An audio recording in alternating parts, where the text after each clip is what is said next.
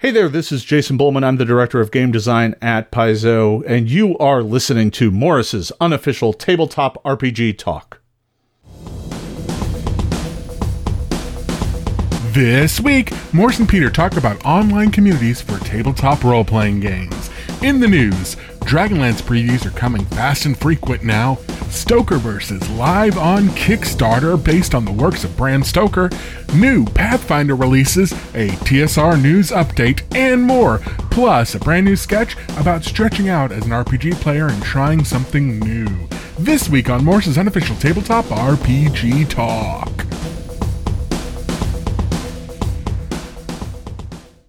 I am delighted to announce that today's podcast is sponsored by the local town criers service, Town Square Space. I mean, I say that I'm delighted, but as you can imagine, I'm being less than completely sincere. Town Squarespace provides an all-in-one platform that gives you everything you need to announce your announcements or proclaim your proclamations. Who writes this stuff? Town Squarespace's professional town criers are at least 30% louder than any other town criers. Whether you're just getting started or are an established brand, our powerful platform helps your business grow. I remember when it was perfectly acceptable to announce your next genocidal plan by posting it on the local notice board, but apparently no one looks at notice boards anymore, so you have to pay a man to bellow in people's faces. You people sicken me. All the tabletop role-playing news, we aim to amuse and we aim to enthuse. And Morris's unofficial tabletop RPG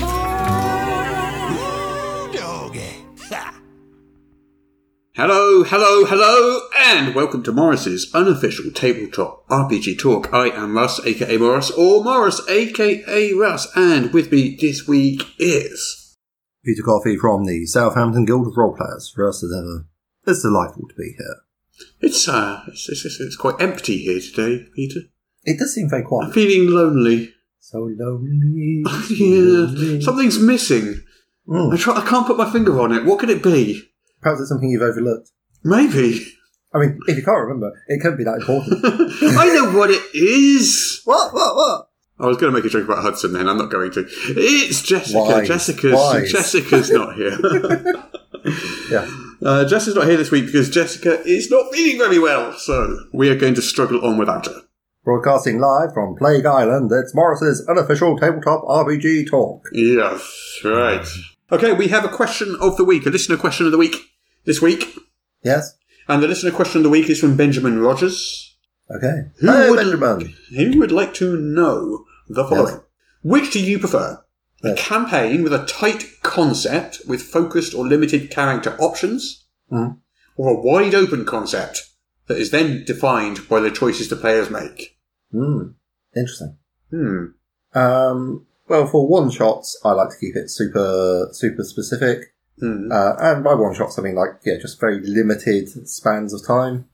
Just to keep the concept tight because I've got a limited span of time. It's like a short story. You've got to get to the point and make it. With campaigns, I think that's actually something that's preventing me from running at the moment because I've just got so much freedom. I don't know what to do with it. Yeah. Trying to think of some examples. Like Dragonlance, given that's kind of topical at the moment, is one of those campaign settings that does limited character options to an extent. Yeah. I don't know whether they're going to do this, but I would suspect that starting the campaign as a Dragonborn would be odd in a world that has no dragons in it and hasn't had for 1,000 years. Yeah. And the big major reveal is that Draconians exist. Spoilers. Yes. Sorry. I mean, we're talking about stuff that happens in the first couple of chapters of the first book. Yeah. So there are player option limitations which help define and shape a setting. Yes. Don't they? And I think those sort of things can definitely help to do that. Then again, if you play sort of in the Forgotten Realms, you just play anything and anything goes because it's kitchen sinky. So it depends on the game, it depends on the setting, doesn't it? Yeah, I mean, I think this is a problem that 5e really suffers from because the character options in 5e are so drastically limited. Basically, if you play a Gnome Bard once, you have basically played all the possible variations of Gnome Bard that you could possibly want to play. Because there's not that much difference. You got different subclasses, sure. You got forest gnomes, deep gnomes. Yeah. Well, that's just generally the 5e classes tend to be quite restricted. Yeah. I mean, that's a general thing in the game. Yeah. Yeah, I mean, if you're talking about advanced position, then gnome bard, sure. But what's your culture gives you so much more. What's your destiny?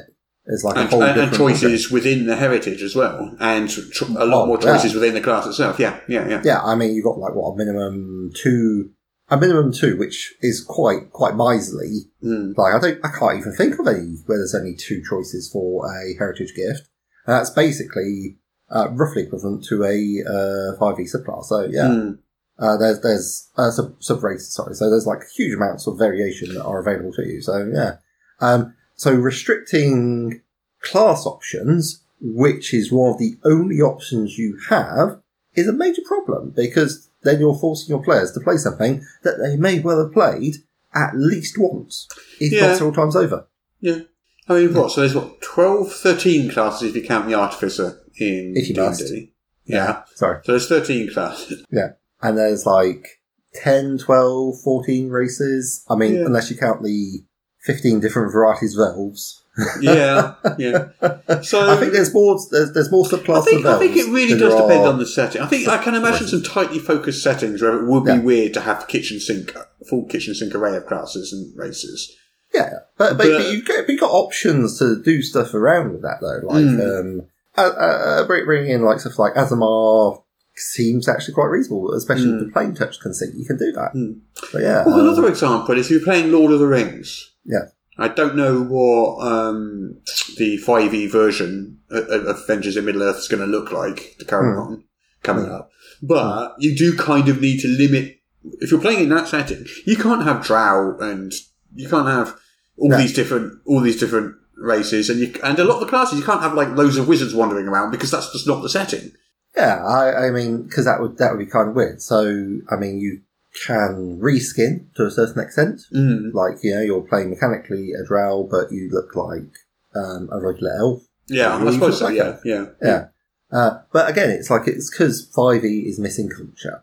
And I'm not using that to has like a slide dunk that it has no culture, but it's just like without culture, you're missing a large way to give variety to characters. It's you just can't do it. It's or otherwise you have to create from whole cloth like whole part of.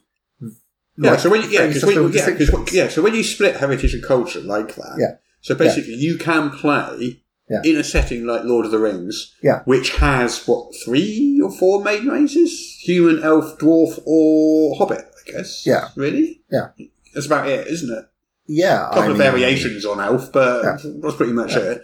But then, but the distinction is you've got like 30 cultures to choose from, which means even if you were all humans, you still have 30 different types of human to play from.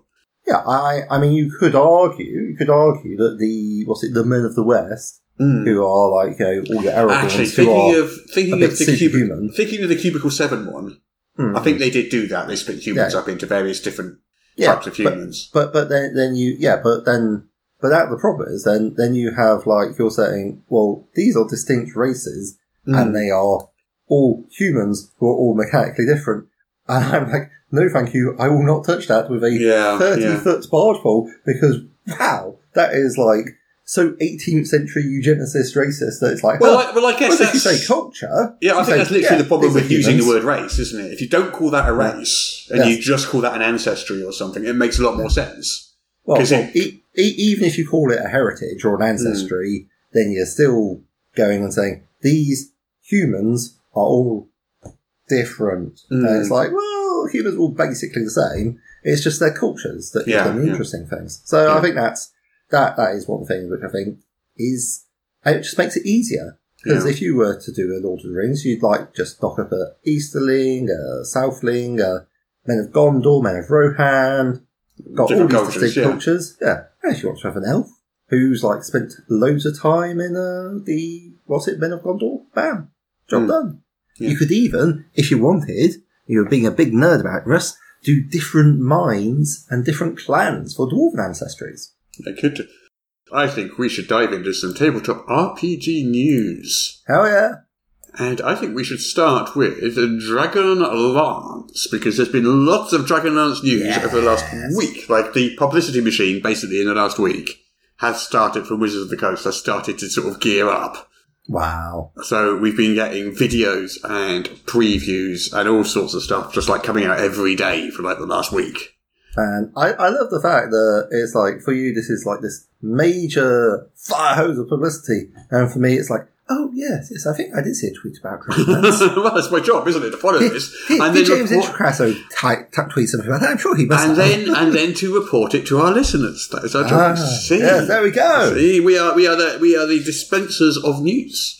You see. We assume that our listeners haven't heard the news, and we are telling them the news. That's kind of how news works. No role playing is required. I'm like, yes. Okay. Well, shall I tell you? Let's talk about shall I tell you about the Dragonlance news?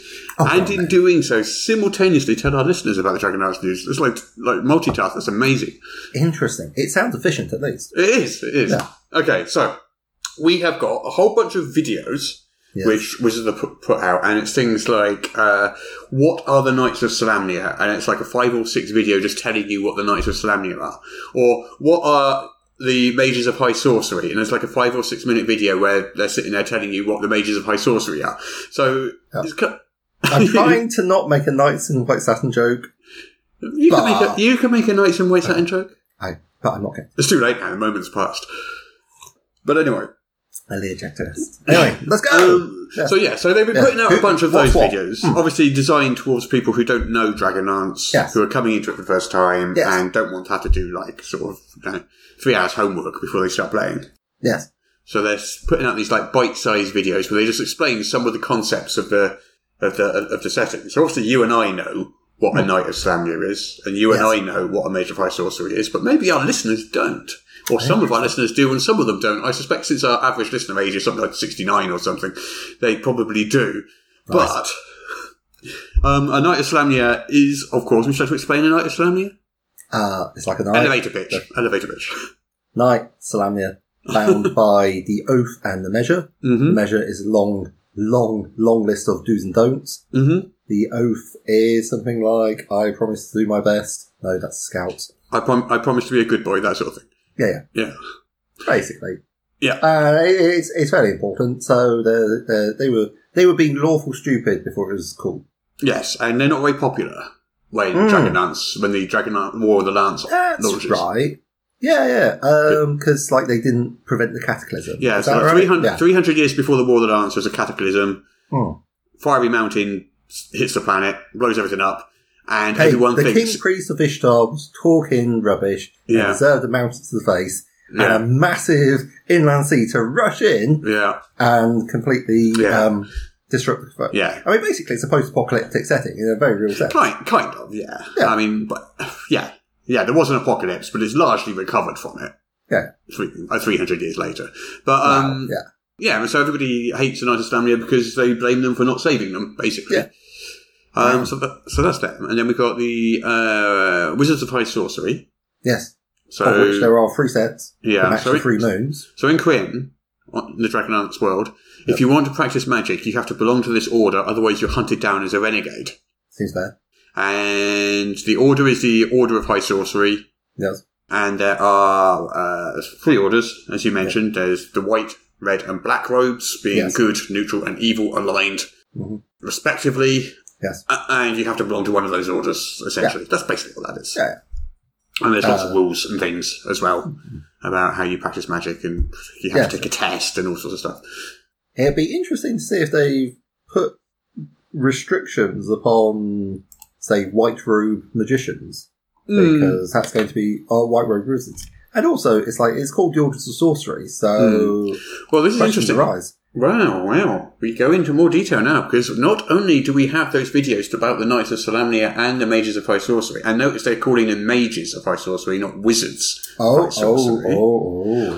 There is a preview of the Lunar Sorcery subclass, which is sorcerers who derive their powers from the moons, which is how Wizards of High Sorcery ostensibly derive their powers. So it seems to me that what they are doing is basically taking all the magic using classes. They're not saying there's no sorcerers or anything like warlocks and stuff. It sounds like what they're doing is folding them all in and just saying these are mages of high sorcery. Yes. Any type, the rules mechanics you use to make your magic work don't really matter. You're basically playing a bard, but you just happen to be doing it with, like, white robes and a little mandolin rather than tight pants. So. Yeah. Okay. Yeah, so there's these three, with the lunar sorcerers, there's these 3 phases of the moon, which are full, new, and crescent. Yeah. And you choose the phase each day. So it's not based on what the moon's actual phase is in the sky. You choose a phase each day. Mm. And then at later levels, you can do so more often. The subclass gets... The players choose what the phase is. Well, I don't quite get what that means, but you choose full, new, or crescent each day for some reason. Crikey. Well, I mean, I sort of like the idea of calendars, but in practice... Who wants to keep track of that sort of thing? Well, in the original Dragonlance Adventures hardcover book, there was a moon tracker, which you had to use.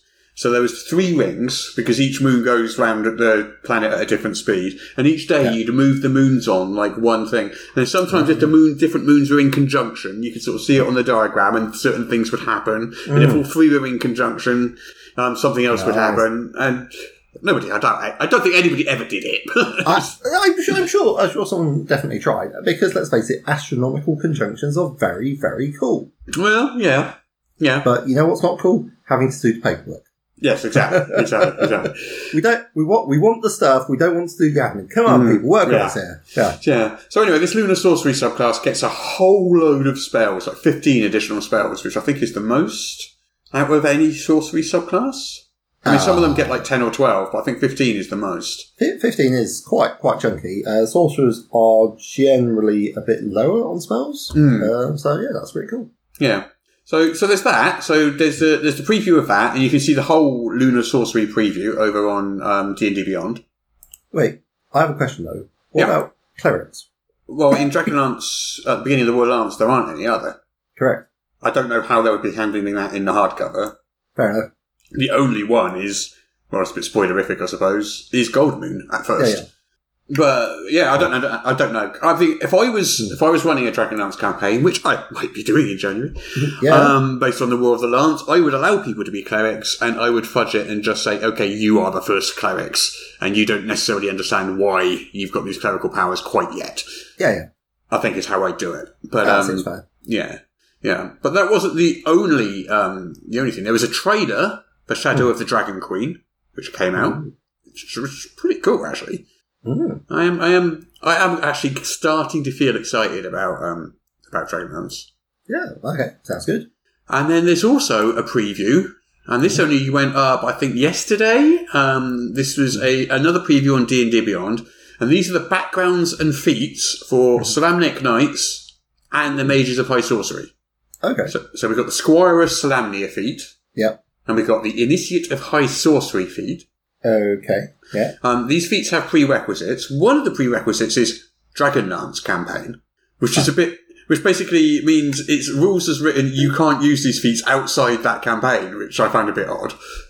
Okay, yeah. I mean, I didn't write it. But No. I mean, sure. That choices are being made. Tell me more. Yeah. So basically, so the article tells you about Knights of the Crown, Knights of the Sword, Knights of the Rose.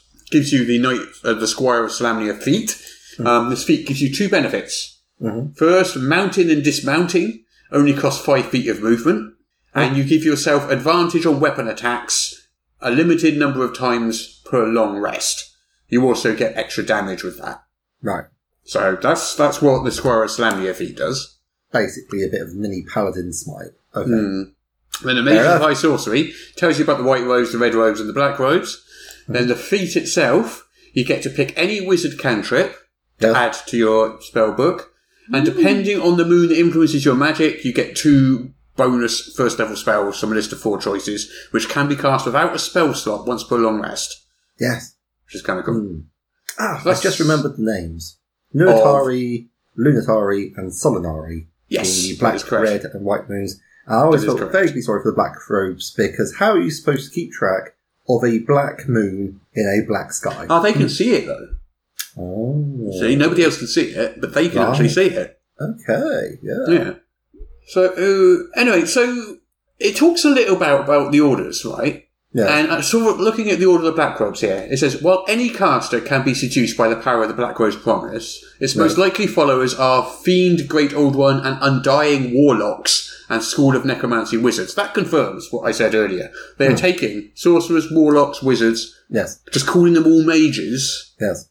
from the Order's point of view. Doesn't matter what mechanic you're using in order to get your magic. You've still got to be a member of the Order, and it applies to all three. Yeah, And possibly because guards as well. They're going from when these things didn't exist to when they do. Yeah, exactly. Yeah. So what about druids? Don't know. Okay, fair enough. Don't know. I We mean, just know did about the druids, Black Robes. did druids exist in Dragonlance? No. I can't remember if they did or not. Did they not?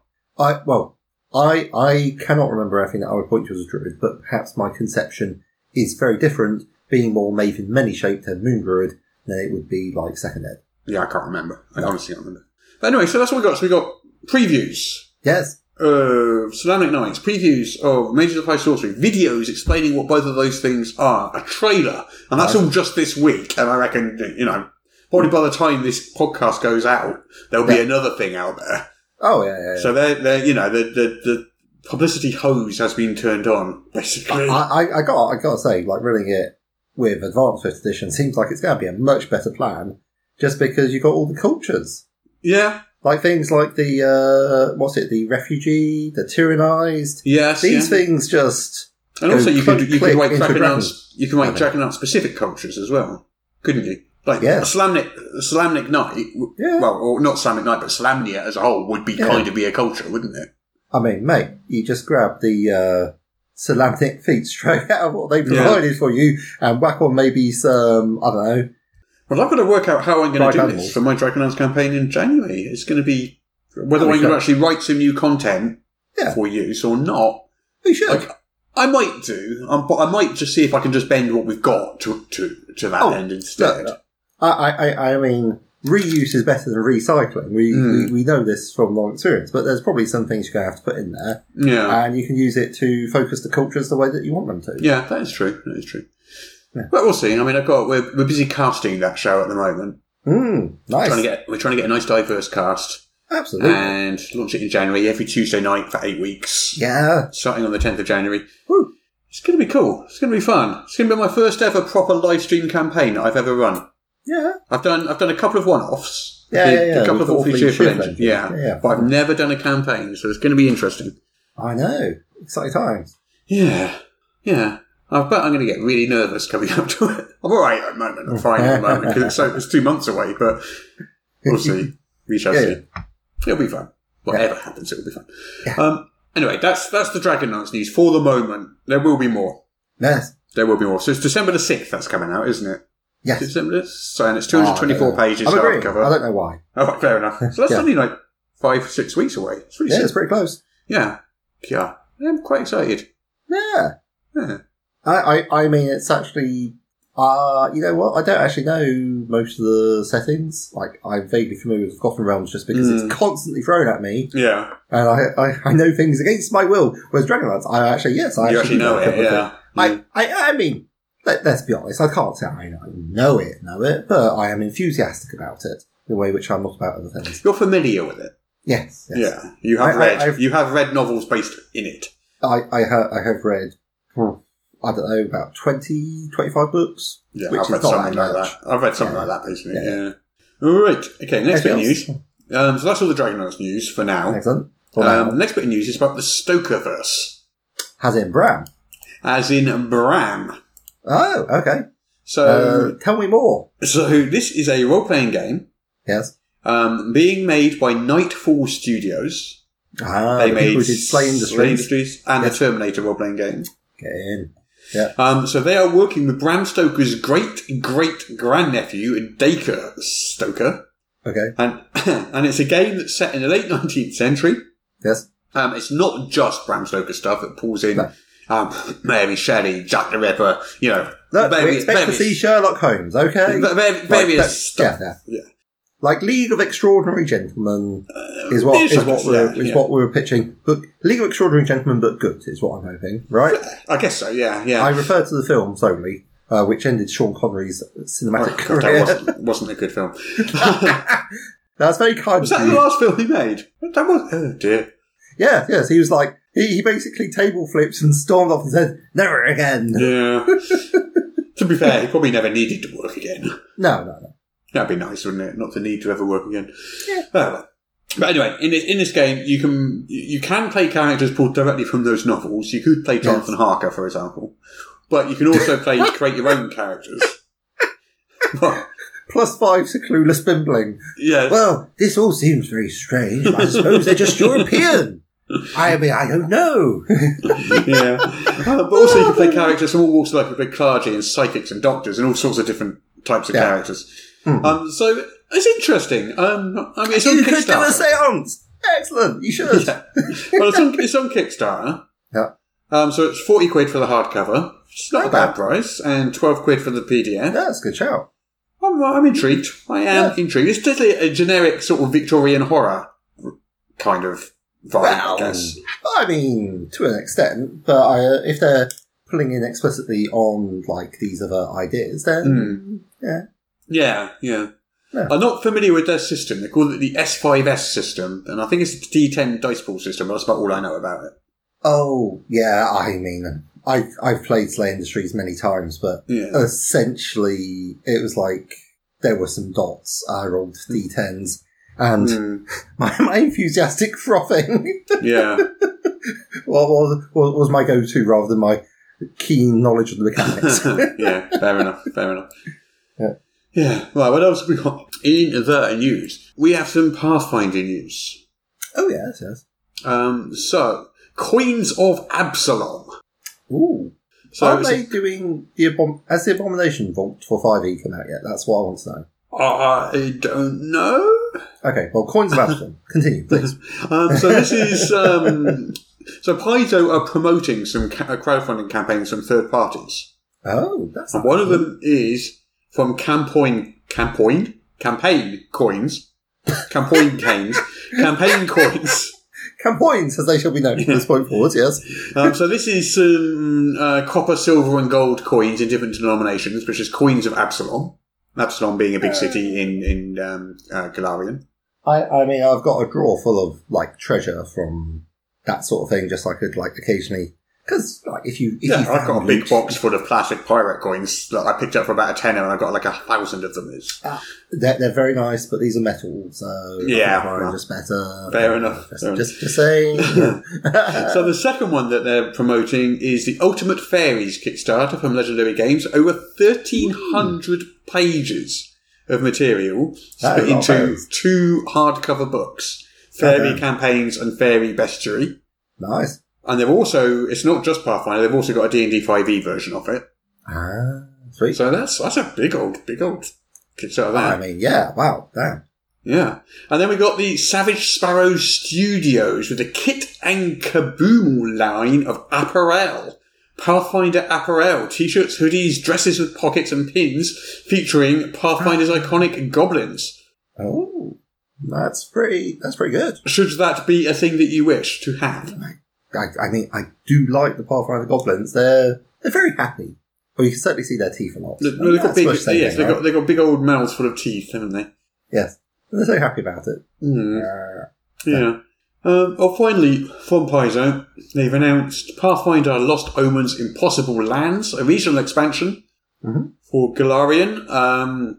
Describes the land of the dead Geb, the land of steel and spell, Nex, and the land where wishes become wonders, Jalmaray, the wild magic world, Mana Wastes, and the city of artisans who make weapons to kill gods, Alkenstar.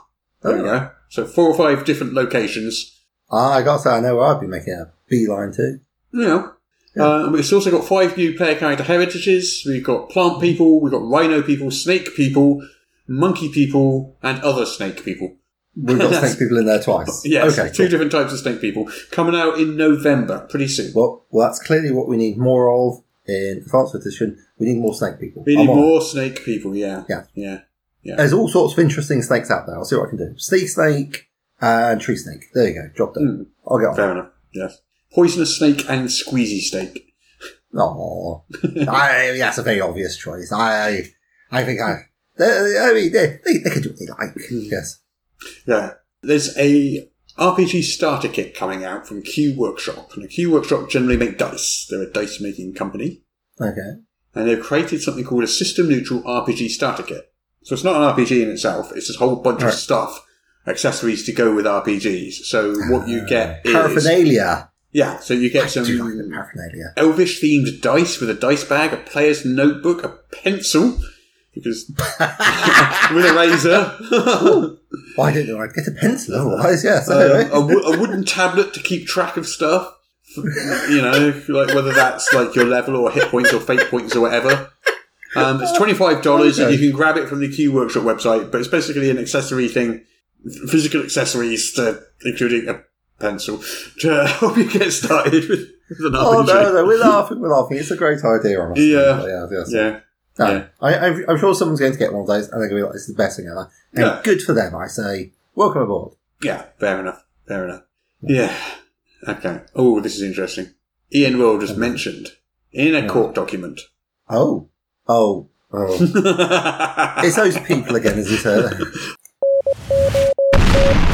The TSR News Update.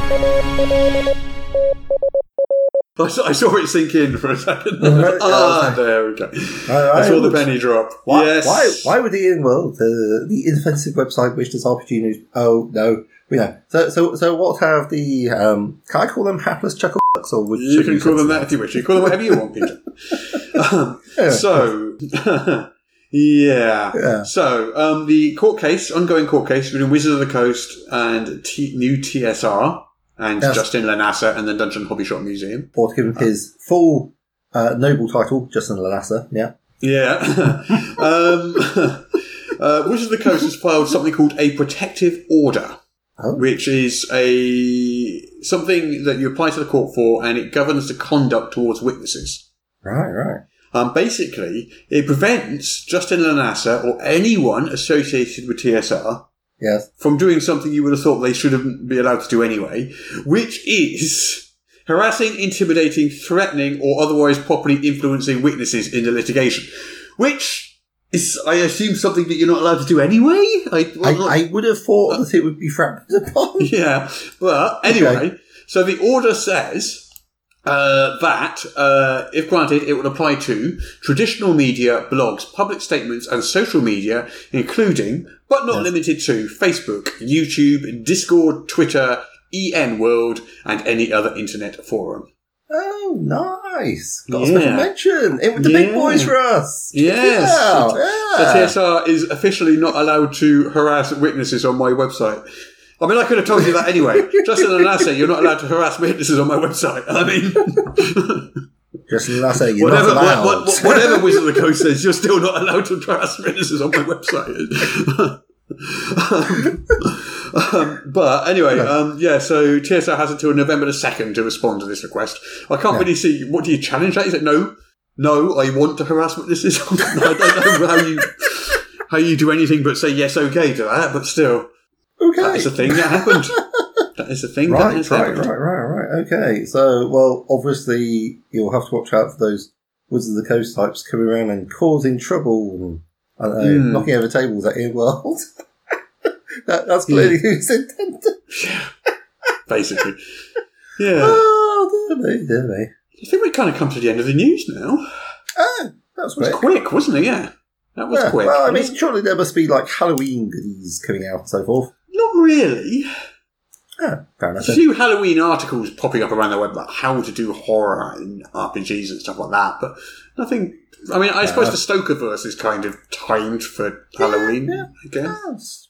I mean, time has come anyway, I think, Yeah. Because they were doing that read-along, was it on Tumblr? Where people were, like, finding out about Dracula and the novel for the first time, because someone was posting bits of it. Right, yeah. So your Kickstarter probably ends soon, doesn't it? How long has your Kickstarter got left on it? Yeah, 6 days. It's finishing on November 3rd. So, right, okay. Which is a 30-day run. Yeah. Yeah, and that is for vehicles and vehicle rules for your Advanced 5th Edition game. Yes, customising and making them happen and so forth. Yeah. It's on £2,370 at the moment. 132 backers. So I'm pretty pleased with that. Yeah. Cool. Cool.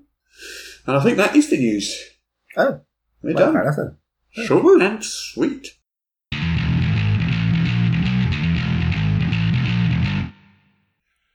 Okay, here we are, session 1792 of Burrows and Barrels.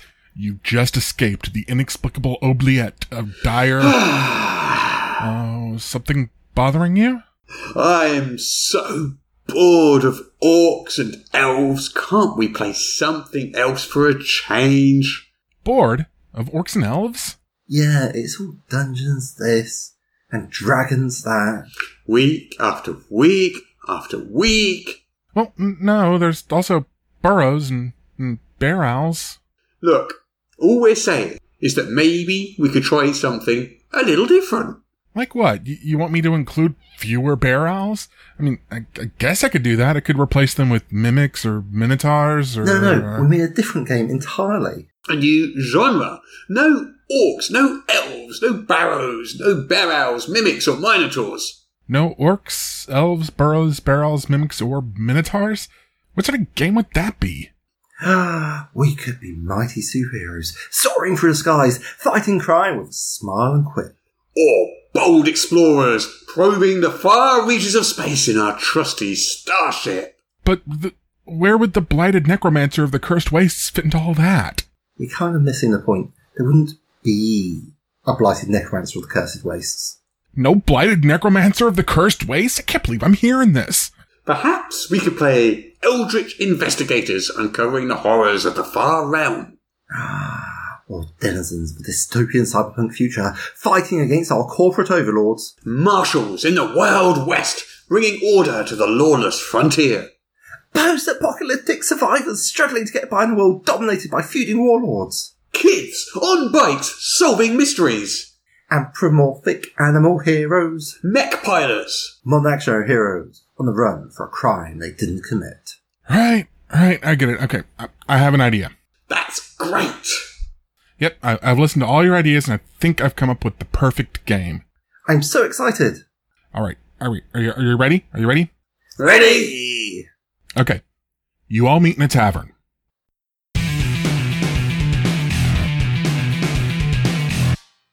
Malak the Maleficent here. If, like me, you're enjoying this podcast, please consider subscribing on Patreon for exclusive bonus content every week and the warm, fuzzy feeling of knowing you are helping to keep the show going. Subscribe at patreon.com/Morris. There, I said it. Can you stop staring at me like that now? The things I do. All right. Don't forget. Patreon.com/Morris. Can I go now?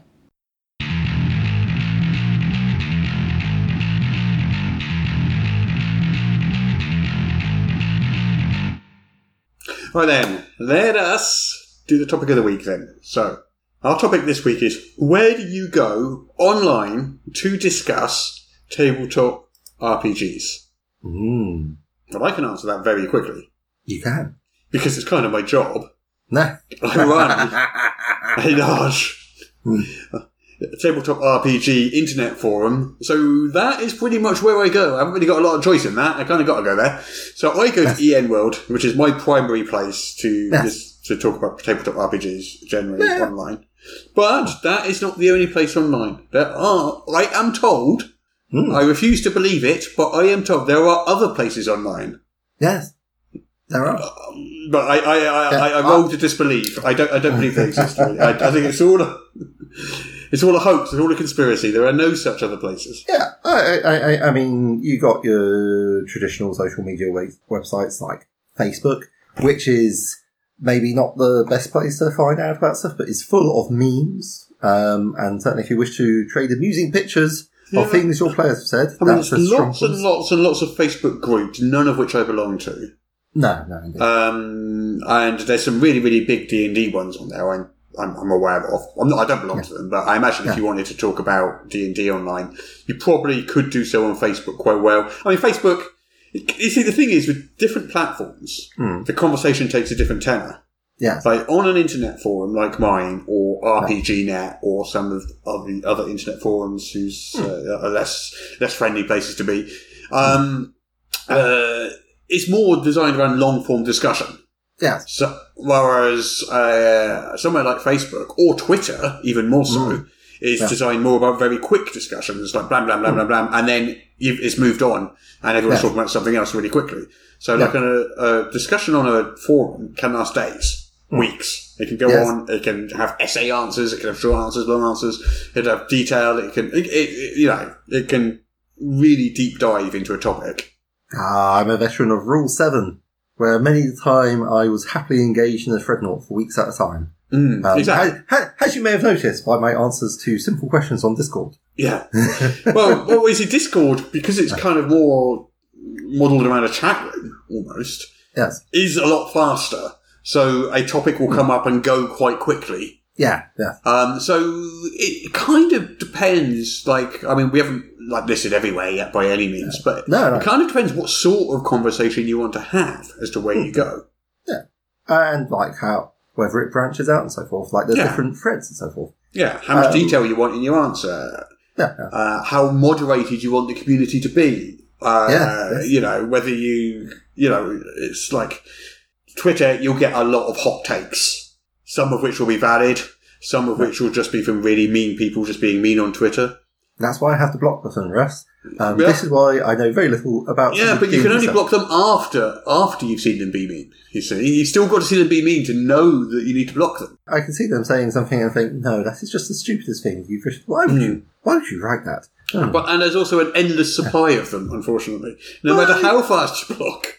But you have to engage with them in order to get them. Yeah. To be fair, I have found Twitter, as it was before it was bought by Elon Musk, to be quite useful in you can follow some people you like who have reliable takes, they post interesting things, and you can create your feed to get various sorts of information. Like, I'm really bad at using Twitter for professional purposes because I cannot bring myself to just concentrate and just talk about role-playing games. See, on social media, I do. I'm really strict. I don't talk about politics or anything like that. You won't see me ranting about the Tories on social media anyway. No. I mean, you personally know my views on that sort of stuff, but generally speaking, I don't tend to do that on social media. I keep it to work. I'm off Twitter now, though. I have been for over a month. Haven't posted on Twitter for over a month. I don't have any plans to go back immediately. Yeah. Don't know how long it will last. I might go back at some point, I might not. But for now, I'm off Twitter. I just found it... I just don't like it. It's too upsetting and too toxic. Again, it's a curation. It's like, I have a policy which is, if someone says something bigoted to me, which happens surprisingly often, people decide that because I have they and them in my blog, that they are therefore entitled to comment on my genitals. But that's I find hilarious. But that's my point, though. You say that you block those people, but you have to go through the experience of them doing that first. It's not like you can preemptively block them. If you could do that, it would be a much nicer environment. There are block lists and so forth. Well, I think I prefer the artisanal approach of going in and going to their profile and blocking them there because that feels more personal and that gives me a great deal of satisfaction. But yeah, absolutely. On the whole, if they don't even have to be rude to me, if they're rude to some of the people I'm following or they're saying something, I'm like, no, that is just so stupid. I've got quite a low tolerance with that. They don't even have to be bigoted or anything. They just have to be rude. Just go away. I haven't got time. Yeah, if you're a rude person, I don't want you in my life. And occasionally people will be quoted that I blocked or muted. And because I blocked and muted them, I can have a look at what they said. I have never once changed my mind. Every time I've looked, I'm like, oh, yeah, no, I clearly had the right idea the first time. Yeah. But this is becoming more of a just general rant at Twitter rather than... It is becoming a general rant at Twitter, but that's very much from my mind. So I moved on to this Mastodon thing, and hopefully it will be good. I've certainly enjoyed it, but on the whole, if you exercise your bot privileges, then Twitter can sometimes be quite a pleasant place. There are people who are desperate to tell you all about their lives. There's loads of amazing... That's the thing. There are loads of amazing people on Twitter.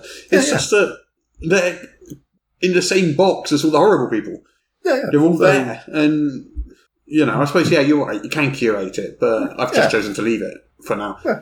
But, anyway, that's the rant about Twitter. That is the rant about Twitter. A similar rant could apply about Facebook. I find Facebook easier to curate than Twitter. Yeah. It's less likely you're just going to get people you don't know talking at you on Facebook than Twitter. You can control your experience more on Facebook, I find. But Facebook also is It's become unusable, to be fair. It's also It's just ads. The demographics on Facebook are a lot older than Twitter as well, so you will tend to just get people like in their 40s these days.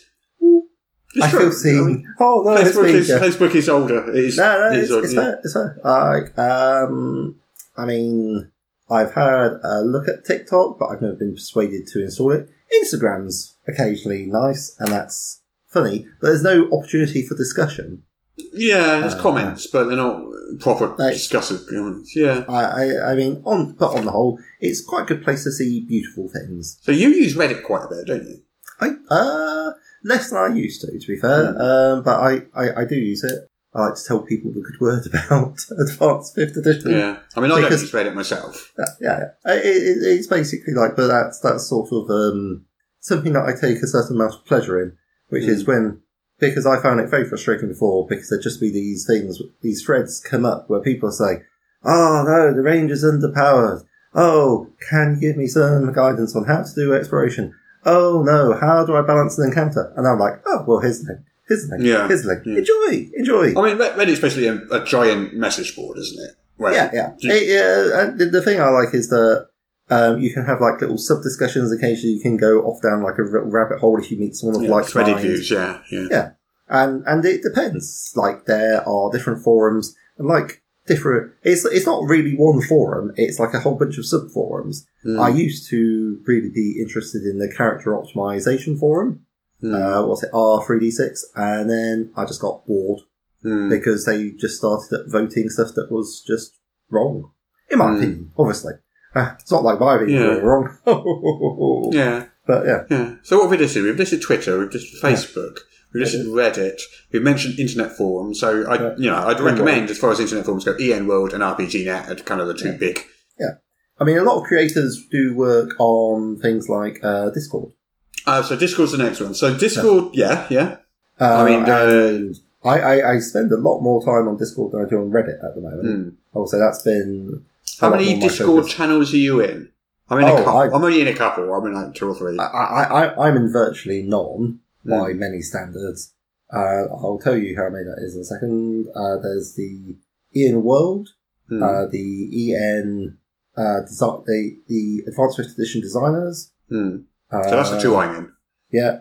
There's the Advanced 5th Edition Discord. That's the fan one, yeah. Yeah. There's a Foundry one. There's a couple of private ones. There's a couple of creative ones. Chris Spivey has the Darker Hue Discord, which there's the occasional conversation there, which is quite good. There's a chap called Maps and Quests, who has a Discord, not very active on there. And then there's like some club ones, like Southampton Guild of Role Players, Noble Gaming Club, Rising of Chaos, and there's another local one for me, which is not very active, Stage Rollers. So I'm in all those Discords, keeping an eye on them, and there's some smaller ones, which are basically people's personal ones. Yeah. I find with Discord, I have to mute channels a lot. Yes. Because sometimes some people will get into a conversation which goes on for about 3 or 4 hours and lots of updates, and that's fine, but I'm not interested in that conversation, and I don't need to be notified every time someone talks. And that happens a lot. Yeah. So, I'm often like mute for 24 hours or whatever on a thing. I imagine it's very similar. Because, of course, it's an international hobby. And Discord brings international news to you, which is great, but it does mean people can be having discussion at 3 o'clock in the morning, which, if God help you, have your phone switched on or the notification switched on, you could be woken up by beeping. Well, that's just a rookie error, that is the classic Alconian mistake, as they say. Yeah. So that's Discord. So where else? I mean, that's pretty much it, isn't it? What else is there? Twitter, Facebook, Reddit, forums... Discord. I feel like I'm missing an obvious one. I can't think what it is. WhatsApp chats are... yeah. But those obviously will tend to be quite limited to groups of people who have each other's phone numbers. So, really, in terms of public spaces, it's become really much more constricted. Like, I think there's just going to be a big move off, like, regular spaces to places like Discord, because they're much easier to curate, and you don't have the worst people on the internet congregating there. I mean, EN World definitely looks like a shout, and certainly the correct forum on Reddit, the correct subreddit as it's known, is good, but there are some places which are just not safe. Yeah. So I mean, kind of like, somewhere like Facebook, well, the Facebook groups are moderated, well, they can be moderated depending on the preferences of the person who created the group. Yeah. Twitter's not moderated. Well, it claims to be, but it's not really moderated. It's the Wild West. I've never had a single complaint at Pebble. And that's been actual death threats. And it's certainly not proactively moderated. Well, I don't know how they moderate it. It's like, weird. Yeah. So places like EN World and RPGNet are quite heavily moderated. That's good. Yeah, because you need to moderate discussion. Yeah, I think RPGNet a little heavier than EN World, but EN World is pretty heavily moderated. It's like if you're stepping out of line and starting to post bigoted crap on EN World, you're probably going to be out of there pretty quick. Yeah. I mean, also Isaac Asimov famously went along with "I'll defend your." I don't agree with what you say, but I'll defend to your death. Defend it to death your right to say it. And that sort of free speech, I can understand the impulses behind it. I think it is good, but then you've also got there's a difference between having the right to say something and being entitled to have that published by a given private platform. That is true. You could think of an internet forum as like a magazine or a newspaper or something. Yeah. You can't write to a newspaper and you have a right to have what you wrote printed in that newspaper. Indeed. And the same with the forum. You haven't got a right to have your writings published on that forum. It's a privilege. Yeah. Granted by a private, company or owner. And it always, you see these discussions about forums and they always end the same way. Somebody becomes a free speech absolutist, they go off and they have their own unmoderated forum. And it's horrible. It's horrible. And then a couple of weeks later, they're like, actually, you know what? Death threats to the forum moderators are not okay, actually. I'm not alright with that. And then they have to clamp down on it. Or it just becomes the sort of places where the people who post child porn. I used to get quite a lot of threats. Yeah. Not so much anymore. But did you ban them all? Well, possibly, yeah, might have been. There was a period, probably something like 10 years ago, and I don't know why, but certainly not anymore, where I used to get threats quite often. Good God. Yeah. Why? People who disagree with being moderated often people shouting at me saying I'm a power-hungry Nazi and things like that. It's like, really not. I think you're confused about your terminology there. Did they? Just because I don't want them being rude to the other guests on my forum, Yeah. Social manners, all getting on. Yeah. No, that's fair. Yeah. So, I think we've pretty much covered all the different types of spaces that you can talk online. Yeah. It's not actually that many, is it, when you think about it? No, I mean, really. Reddit, I suppose, is big in that it has a lot of subreddits. Yeah. I mean, definitely, there used to be a lot more forums, but they've shut. Yeah, It's not worth the hassle of moderating them. Also, you need a certain expense. critical mass of traffic to keep them going. And when Reddit and Facebook and stuff started to take the users away from forums, which did happen, because forums predate all of social media. EML predates all of social media. Yeah. When social media I suppose forum is a type of social media, really. When that started to happen, the forums that didn't have a critical mass kind of found that their traffic dropped too low to make it worth maintaining. Yeah, absolutely, yeah. And sometimes, I know at least one Rule 7 for the UK, I think the guy just was like, you know what, I'm done. It's not worth the hassle. Yeah. I mean, there was UK Role Players, that forum, that was quite a decent forum. That closed a few years ago. Oh, I'm not sure why. That was quite a good little forum. I don't know. I never really went on it. But, I mean, it's a real shame because the thing with the Discords, that all these use of Discords, is they're great, but it's very hard to get information out of them unless you're in Discord. The information's not archived in a way that you can access it. So that's the same with Facebook, Twitter, and Discord, all of those, because it's all about fast-moving stuff. Yeah. And the algorithms are basically set to have stuff happening now in front of you. Yeah, but also, Twitter you can search. But it's not quite the same. No. Whereas, and if you did a Google search or a DuckDuckGo search, it's never going to bring back a Discord result. No. Whereas it was a forum, generally, the conversation is archived. Yeah. And you can go back and read it at any time, and it's easy to access in that manner. Yeah. And so that's one of the differences. And that's why I talk about long-form conversation. Yeah. Rather than just, what's going on right now. So I'd say Discord, Facebook and Twitter, they're basically people meeting in the pub and having a quick chat. Yeah. It's like, I think there's an opportunity for a But meeting. once that chat's over. Yeah. And while you can find a record of it, you've got to look for it. Yeah. Or have it saved. Yeah. Like Whereas Reddit or a forum, on the other hand, that chat is recorded. Yeah. So it's more like just people hanging around in a pub having a chat and having it. I'm trying to think of an analogy and I can't think of one. Yeah, well, indeed, it's like the old message, the bulletin boards. It's like, this is a copy of the archive thing, and for some places, like the subreddit Ask Historians, I find that an incredibly valuable and interesting place to go, because what they have is a very strong moderation policy, where it's not, you have to be essentially writing a small work of scholarship to get your answer submitted. Otherwise, they'll remove it. Yeah. Which I really like, because it means that popular but wrong answers get removed. I'm like, so I can only read correct stuff.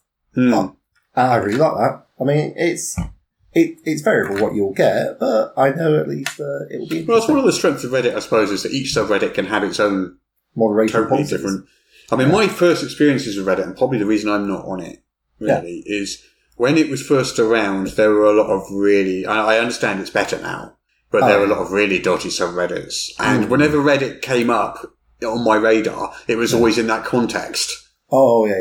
This place is full of Nazis. Yeah, and they had entire subreddits full of them. Yeah. And incels and all sorts of different groups. Yeah.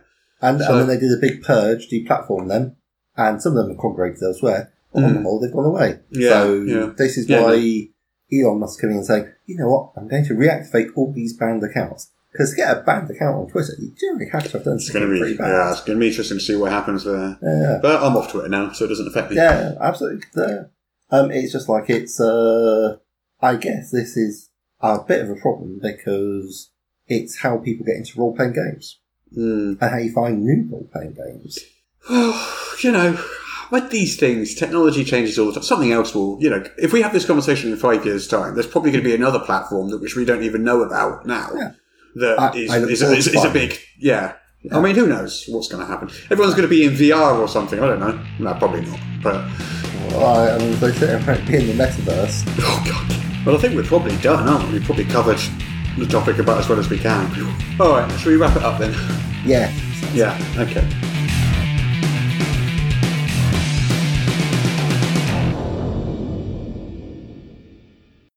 Apparently I now have to read this to you.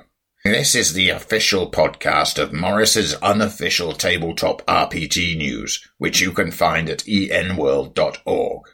You can find show notes at morris.podbean.com or wherever you found the podcast. If you feel like they deserve it, you can support the show on Patreon.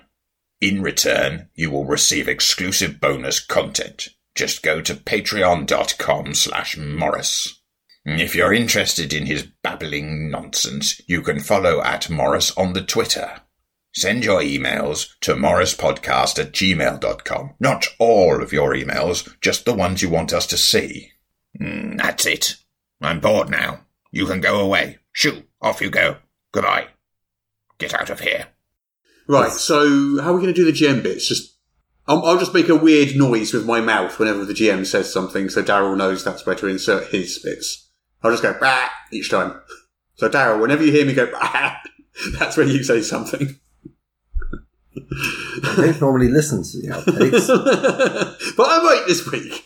or our special content, and yet I feel that the bonus content this week will be rich. Bored of orcs and elves, can't we play something else for a change? Bah. Yeah, it's all dungeons this, and dragons that. Week after week after week. Bah.